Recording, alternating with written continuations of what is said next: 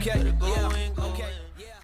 everyone, welcome to the Grabs podcast, where we bring the stories of real life rescues to you firsthand from those involved. I'm your host today, Grant. With me today, I got Ben Burkett. We're going to talk about a grab they made on November 3rd of 2022. So welcome, Ben. How you doing? I'm doing great, Grant. How you doing, man? Good. All right. Tell us a little bit about yourself. Sure. Name's Ben. I've been with the city of Portsmouth now for 5 this month. Um, I was in the Navy for 4 years, got out in 2017, was hired on by the city of Portsmouth. I've got a little bit of volunteer experience prior to being in the Navy, but generally speaking, I've got about 5 years in. I've been assigned downtown to our Station 1, which is our busiest firehouse. I'm assigned to Truck 1, which is the truck company downtown. It's a tractor drawn aerial. I'm the tillerman assigned to A shift. Um, yeah, that's about it, man. Tell us about your fire department. Sure. Generally speaking, the city of Portsmouth itself is 47 square miles with a population of around 100,000. So it's a geographically pretty small city, but it's pretty densely populated. Our fire department itself is made up of 8 fire stations housing 9 engines, 3 truck companies, a heavy rescue, 2 battalion chiefs, 5 ALS ambulances, and an EMS supervisor. So it's a pretty medium sized fire department in a fairly small but densely populated city. What do you guys get on a regular alarm for a residential fire? So we get 4 engines, a truck, 2 ambulances, an EMS supervisor, and both battalion chiefs. Nice. And then the only thing that separates that from all other building construction types is that we get an extra truck on multifamilies and commercial structures. So, Who's doing the yep. searches on your guys' fires? So in the 5 years that I've been working for the city, I have never seen a non-special service company do a search. It is almost 100% of the time the truck company is getting the search. It is by our SOP, the first due special service does the search. However, oftentimes if our rescue company gets on the scene in their first due before the first due truck, they are oftentimes assigned to pull a second line, depending on which battalion chief is the first there. But generally speaking, it's the first due truck is taking the search. What's a rescue for you guys? It's just the typical like Northeast heavy rescue. Gotcha. And then what's your search culture like? Like, are you guys doing split searches oriented, VES, all the above? Yeah, so it's pretty situational for us. I will speak to um, Truck One, our company in particular, because I think it's kind of unique in the way that we do it to the rest of the city. So we are a tractor drawn aerial, but our minimum staffing is 3, and that is what we normally ride is 3. So our driver operator takes the outside vent um, tasks. He kind of would take what normally our Tillerman would do for a 4-man company. He takes over that outside vent work, and for our kind of bread and butter one or 2 story residential fire, he's going to be his primary task is going to be making access to the backside of the house, giving a report to the incident commander, and throwing ground ladders, opening up bottom floor walkouts. And then he will also have the option to VES if that's what he feels is necessary. And then our tillerman and our officer are going to make an entry for a search, and that's very very dependent on fire condition and building construction. We will, more often than not, it's an oriented search, with the officer kind of letting the barman do his search while he kind of keeps him oriented via camera or just verbally. But yeah, so Cool. Well, take us to November 3rd, 2022 and talk us through this call. sure. So that day was it's very kind of cliche to say, but that day kind of started as all other days do. We had just typical chores we ran, just kind of going on odds and end calls, went to the grocery store. Our truck was actually being used for a tractor drawn aerial driver operator course in the afternoon. Probably around 3:30 or 4 o'clock, our training department brought us our truck back. We got everybody all their stuff back on the truck. Because it was kind of an odd day, they had sent the guys that are normally assigned to the truck off to other pieces for the day just to kind of up staff while the truck was out of service. So once we got everybody back on the truck, we went and grabbed some food, had brought it back. It was probably about 5:30. We sat down, ate some food. One of the other engine companies was there with us.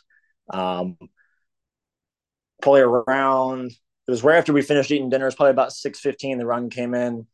We got dispatched to a multifamily fire. The initial call did not have a report of people trapped. We jogged out to the truck. Our driver operator, I feel that it's important to give credit where credit's due. My driver operator is name's Matt Saunders. He is a 11-year veteran. He's been assigned to that downtown firehouse his entire career, and he's been assigned to the truck for most of it. He is without a doubt the best driver operator in our city, and he doesn't miss. He gets us to our calls every time the first time. He stopped off at the computer in the hallway, got the address, and kind of took a quick glance at the notes. I jogged out to the truck, threw my gear on, hopped up in the tiller cab, and as he climbed in the truck and threw his headset on, he just kind of casually mentioned, "Hey, it sounds like this is going to be a fire. It sounds like there's probably still somebody inside." So officer hops in, we pull out. It's also probably important that I mention kind of the location of this fire in the city kind of played a factor into how everything played out. This fire, because it was multifamily, we were actually the second due special service to this call. But the fire was located right in the middle, right in the center of the city, and it was kind of in all three special service companies, both truck companies and the rescue. It was kind of a no man's land as to who was going to get there first. So as we pulled out, we're the dispatcher hops on the radio, lets us know that there is confirmed entrapment and that they're getting multiple calls, and PD is advising that it's going to be a working fire. So we knew we were going to work. We had fairly credible reports of people trapped. The first due engine company and first due battalion chief arrived pretty much right as we crested the interstate. It was the interstate leading to this call. It kind of is an uphill. Right as we crested to the top of this hill, we had a pretty good column on the horizon, so we knew we had something. Right as we were getting off the interstate, we heard the first due battalion chief go on scene with a single-story multifamily with fire and smoke showing from the Delta side, from the Troy Delta corner. So knew we were going to work.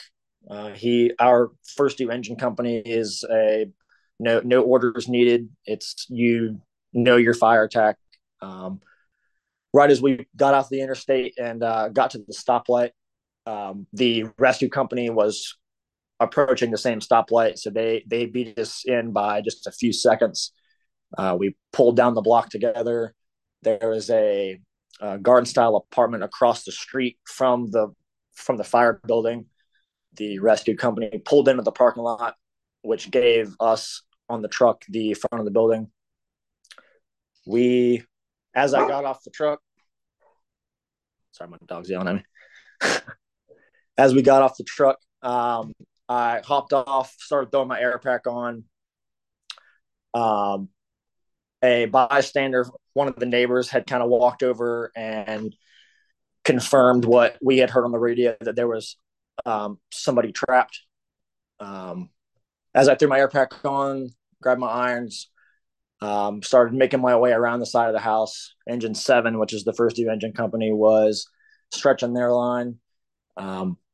Our battalion chief started giving assignments. He kind of confirmed what everybody had already kind of figured was going to be their assignment. he assigned the rescue company, which was on this call, the first two special service. He assigned them search, and he assigned us to back up their search.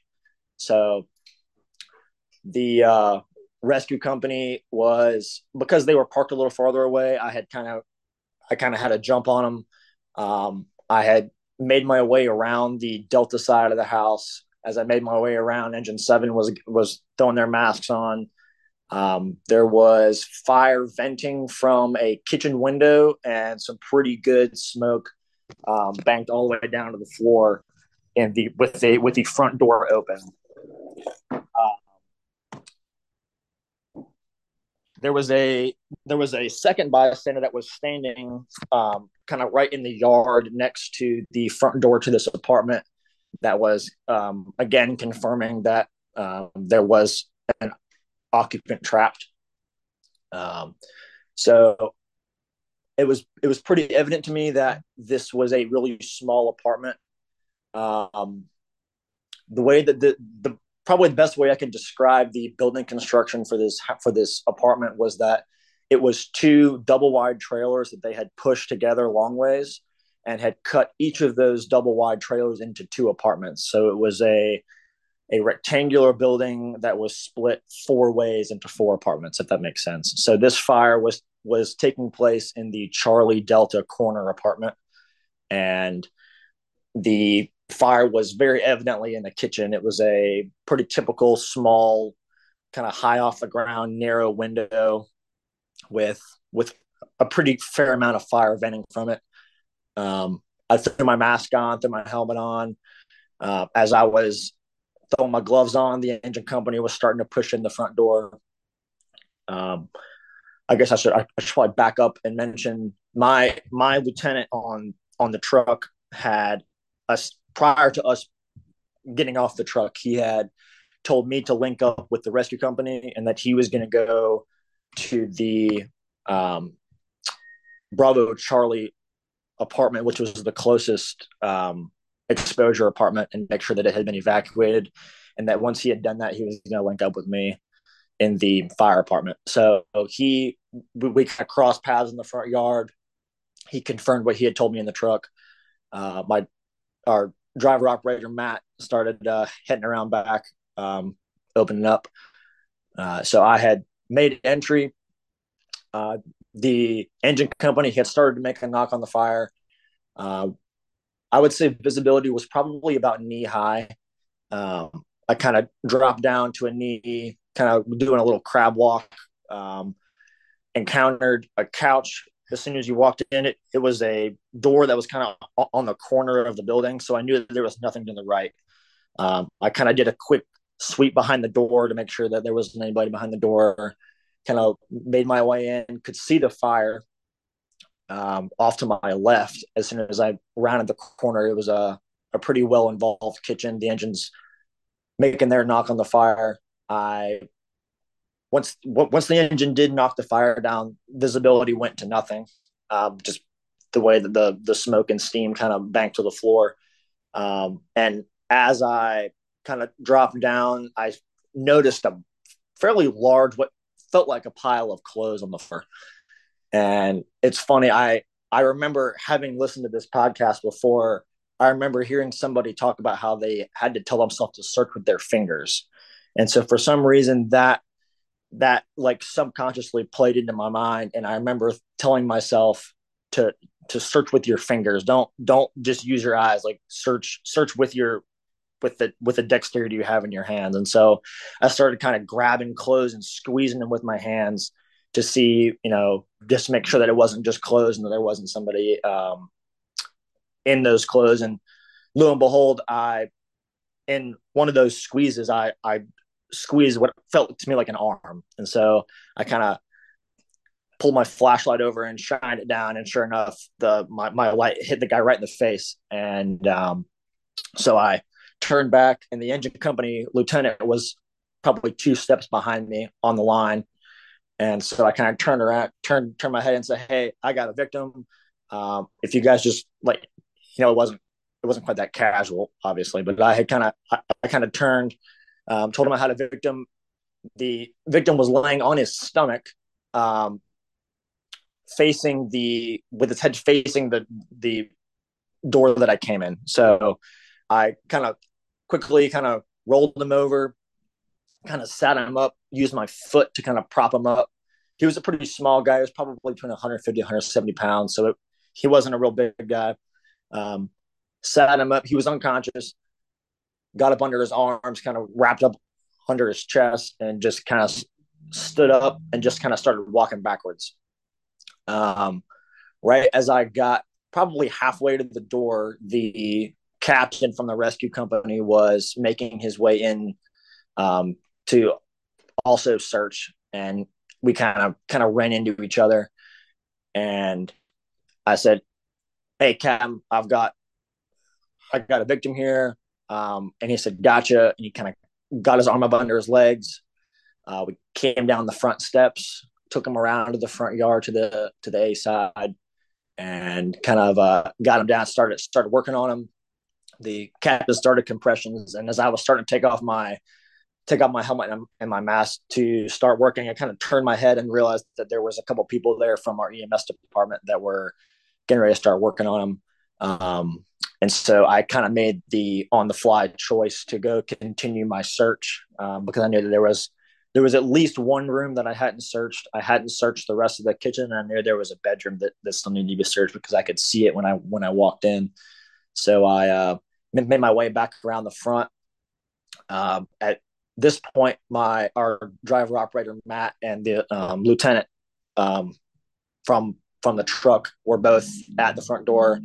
They were Matt was starting to mask up, and Bill was getting ready to walk in the front door. So I kind of caught my breath for a second, clipped my regulator back in, and went back in and finished my search.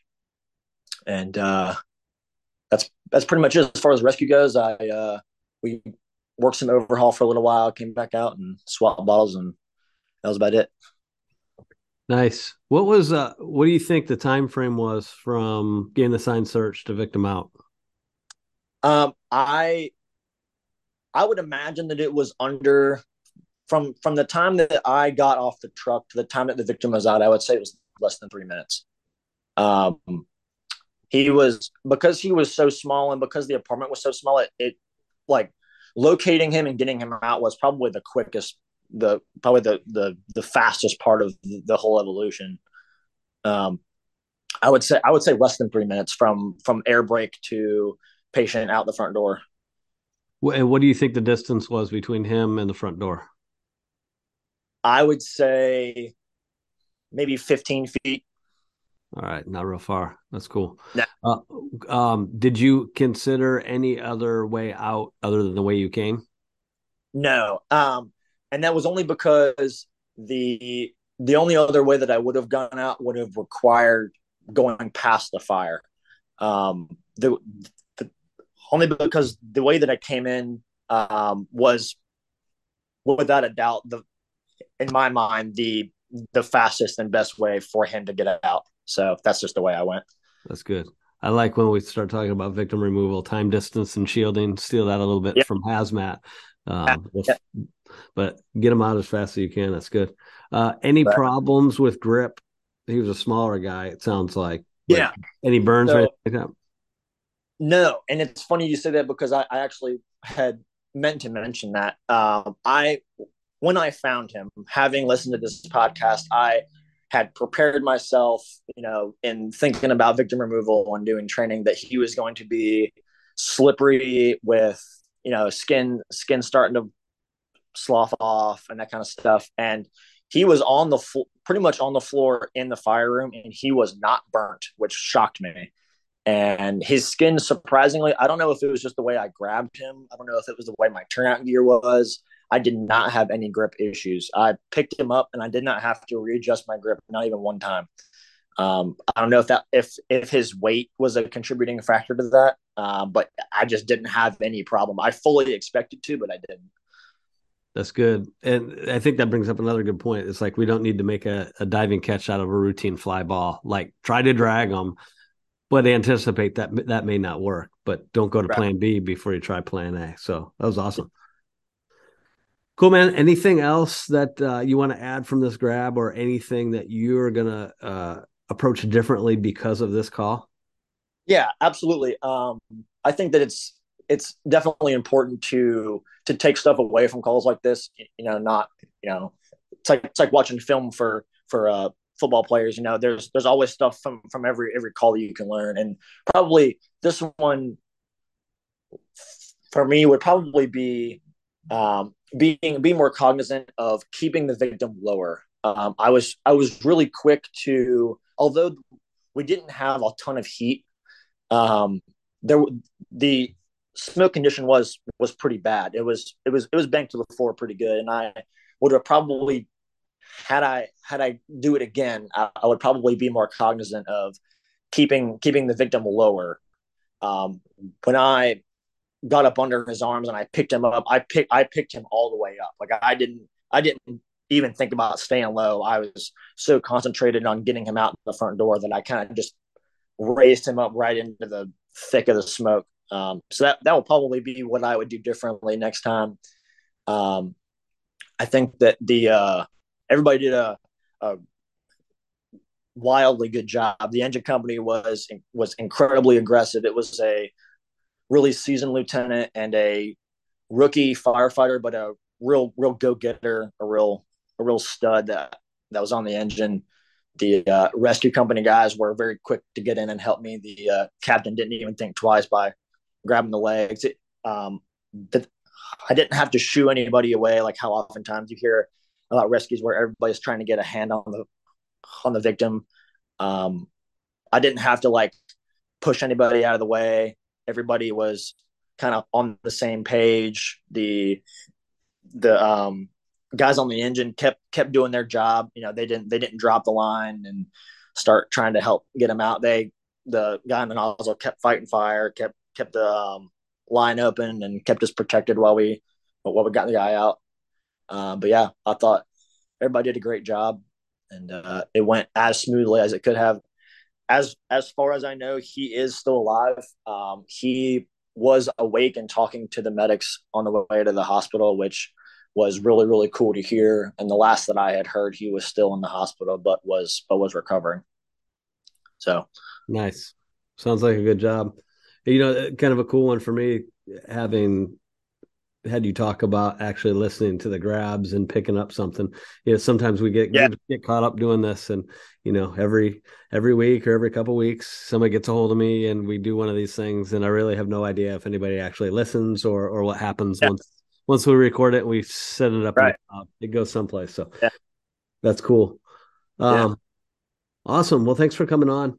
To all the listeners out there, if you make a grab, go to firefighterrescuesurvey.com, fill out that short survey. That information is for us, by us, and we're getting really good numbers out of there. Brian Brush did the report after the first 2,000, and reports are we're getting like 10 grabs a day. So I should expect a lot more people to be getting a hold of me to share this story. So spread that news, because I love to learn from other people, and we can pick up nuggets all along the way. If you want to record your Grabs podcast, get a hold of me, Grant Schwalbe. You can get me on social media or just send me a text, 239-898-0843. Get a hold of Justin McWilliams or Nick Ledeen. We're all willing to do these. And until next time, thanks for listening.